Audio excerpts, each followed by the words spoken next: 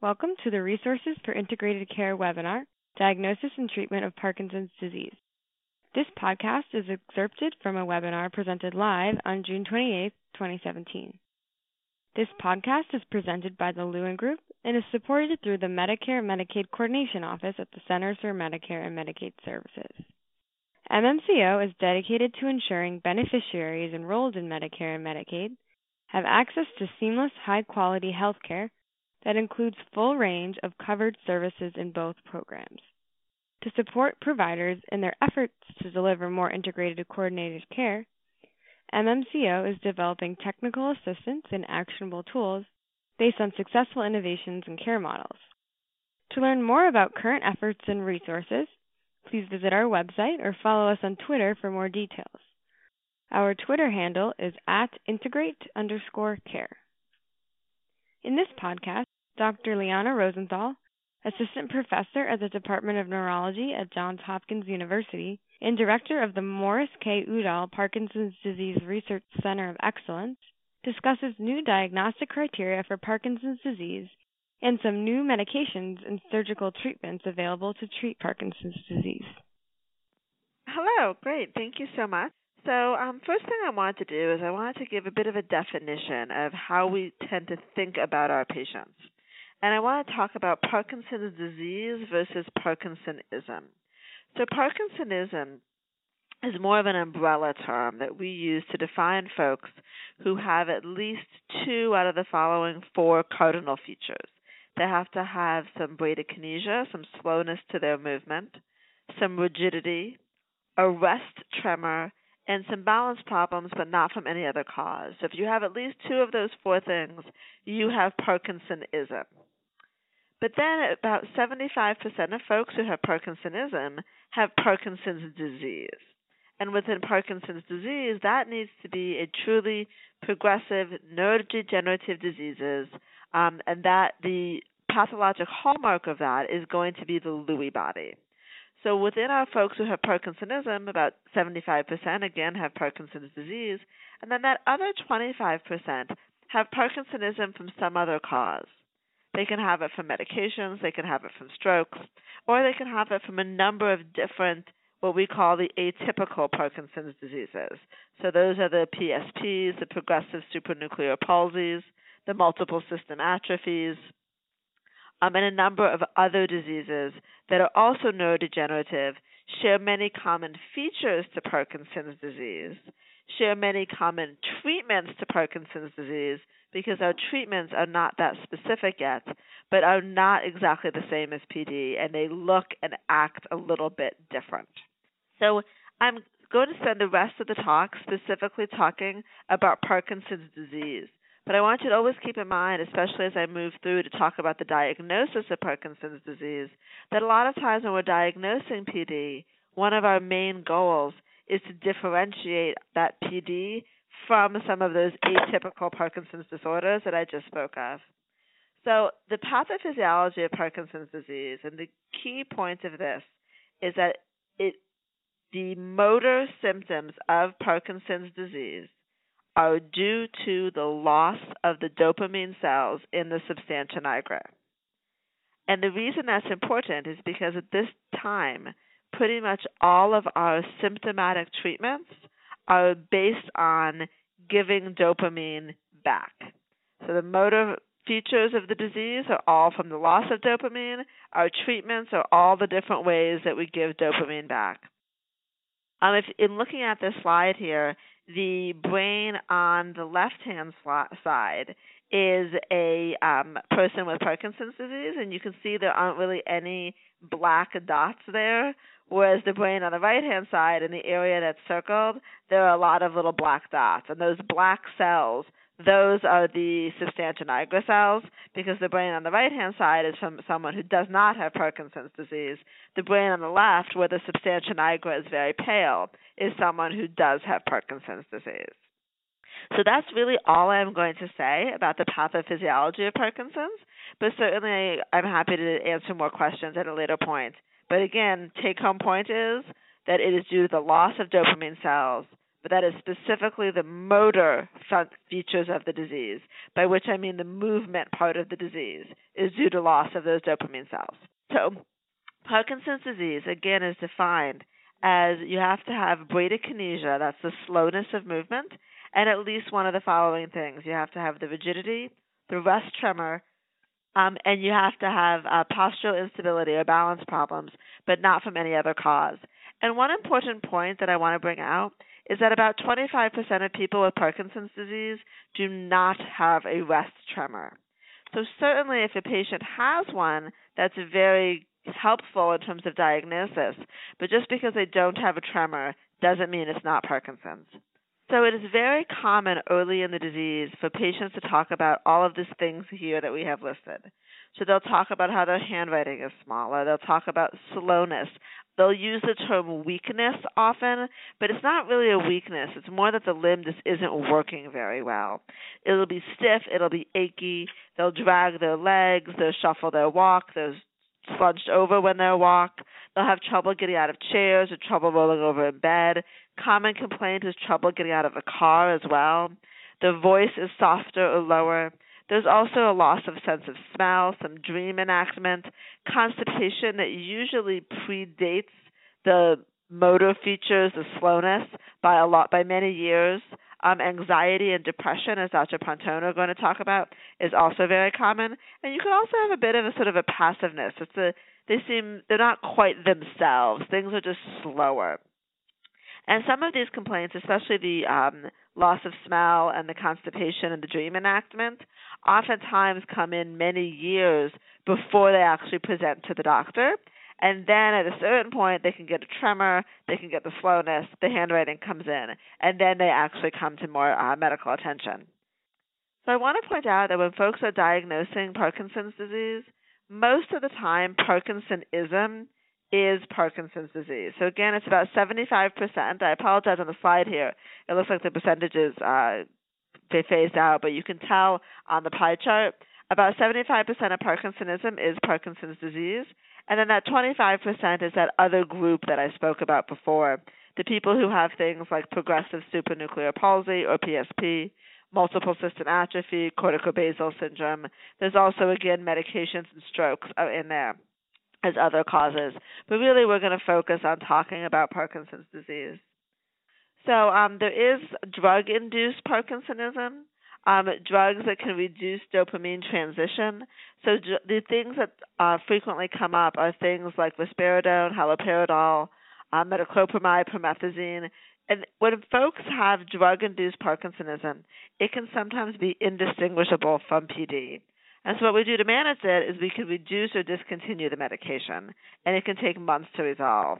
Now, for some of our patients, it's relatively easy to take off their medication, but certainly some patients with severe psychiatric illnesses, we are unable to really fundamentally change their antipsychotics. Dr. Pontone can talk more about this. But there are some antipsychotics that are less likely to cause Parkinson's-like features. And so when patients have those diseases, we are able to switch them over to other antipsychotics. And really this involves a very close interaction between the managing neurologist and the managing psychiatrist in terms of making sure the patient is on the best medication to both manage their psychiatric illness and also then not cause any greater problems with the side effects of their medication and with the movement disorder that's been developing. So one of the things that's really important to point out is that Parkinson's disease is much more than the motor symptoms of the disease.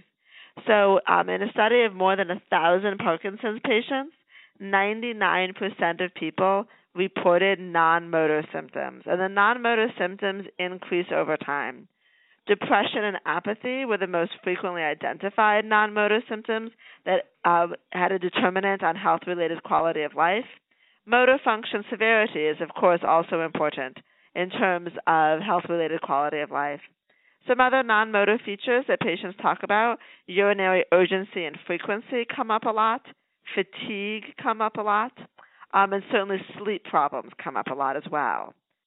So it is important when you're talking about treatments for patients with Parkinson's disease. The non-pharmacologic therapy is actually absolutely critical. So we can briefly talk about meds later. I'm happy to answer any questions about medications, but I can't stress enough the importance of these non-pharmacologic treatments. Regular exercise is absolutely critical, and they need to be doing it all the time.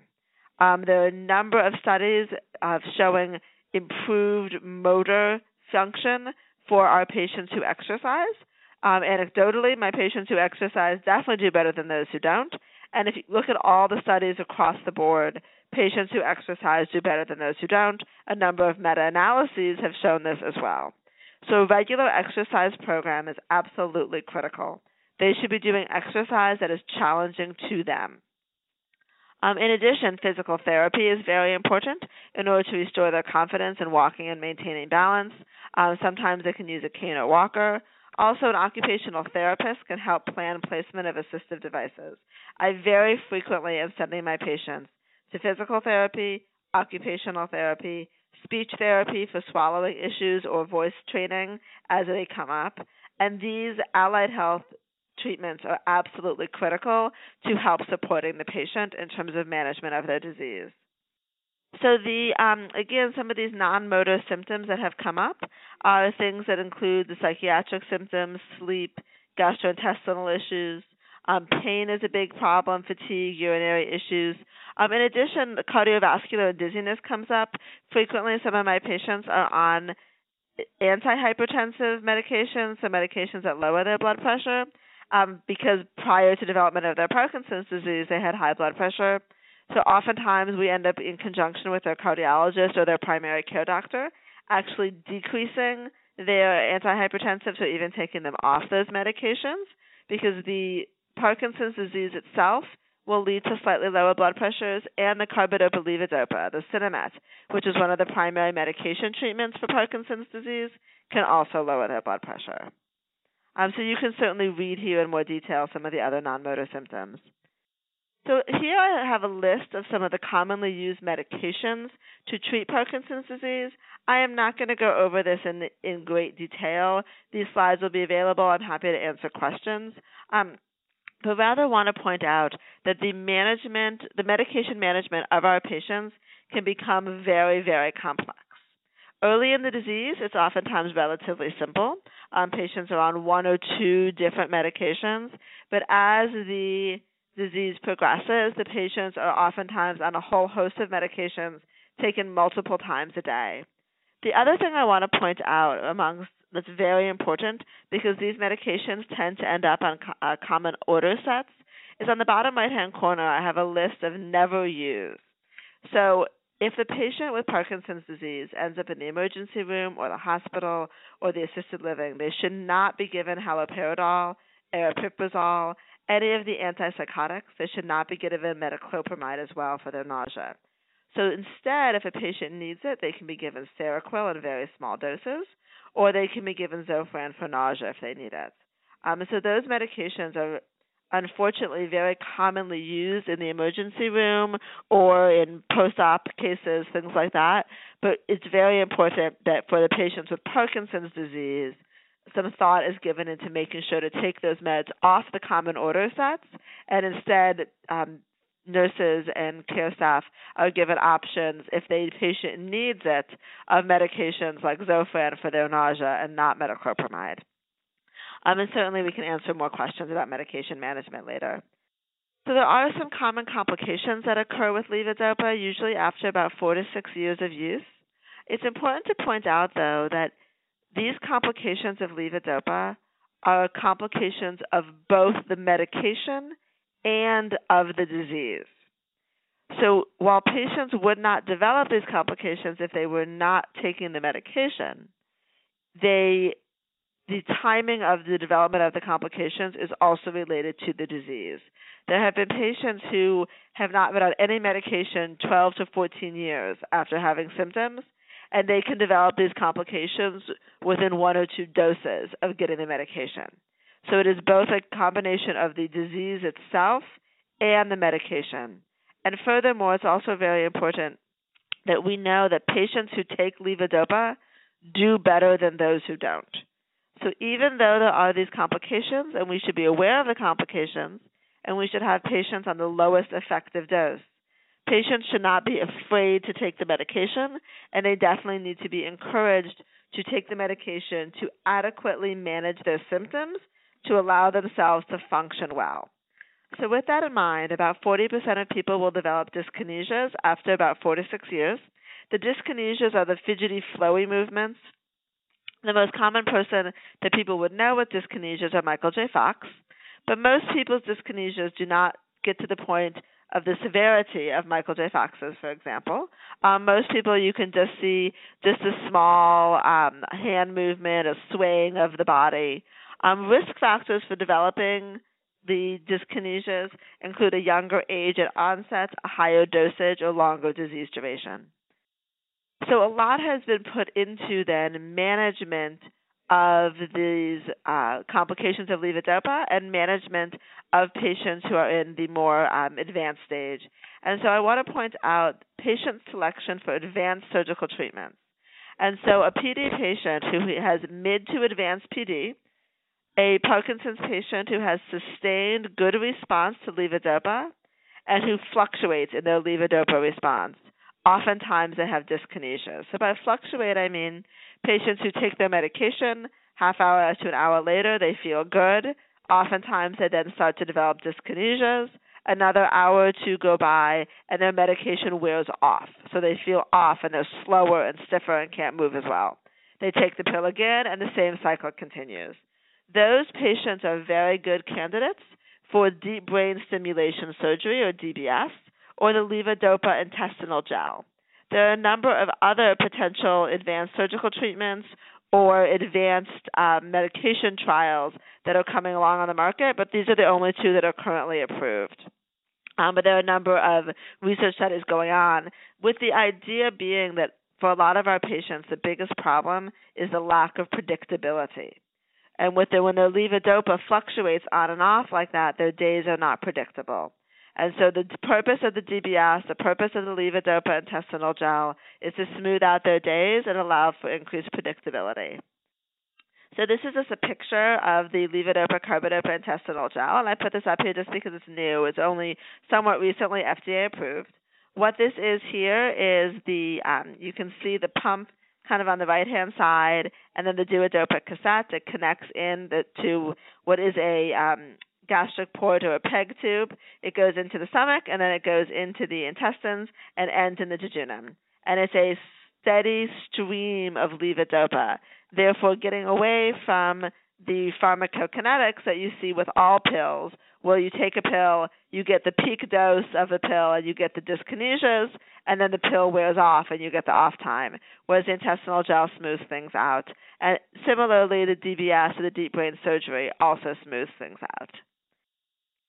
So in summary, the idea is that we diagnose Parkinson's disease based on the 4 cardinal features that I mentioned before: the bradykinesia, the rigidity, the rest tremor, and the balance issues. There are also a number of supporting features of what patients talk about in terms of their slowness of movements, handwriting changes, change in their face, the way their face looks. And then there are also, today I've spoken about some new medications and surgical treatments, but everything still goes after that similar mechanism of action of replacing the dopamine that was lost in those cells that are making dopamine. So the main take-home points that I really want to make certain patients, folks realize, is that Parkinson's disease patients can often have a very complicated medication regimen, and they have many non-motor symptoms that Dr. Pantone is going to talk about further that interact with their medications and with their other diseases. And there are many symptoms that can be attributed to Parkinson's disease. And so patients can have a whole host of changes that are absolutely attributed to PD. But I just warn everyone on the call that as much as we like to attribute everything to Parkinson's disease and use Occam's razor, I also like what has been called Hickham's dictum, which is patients can have as many diseases as they damn well please. So I just point that out as a take-home point as well. Thank you very much,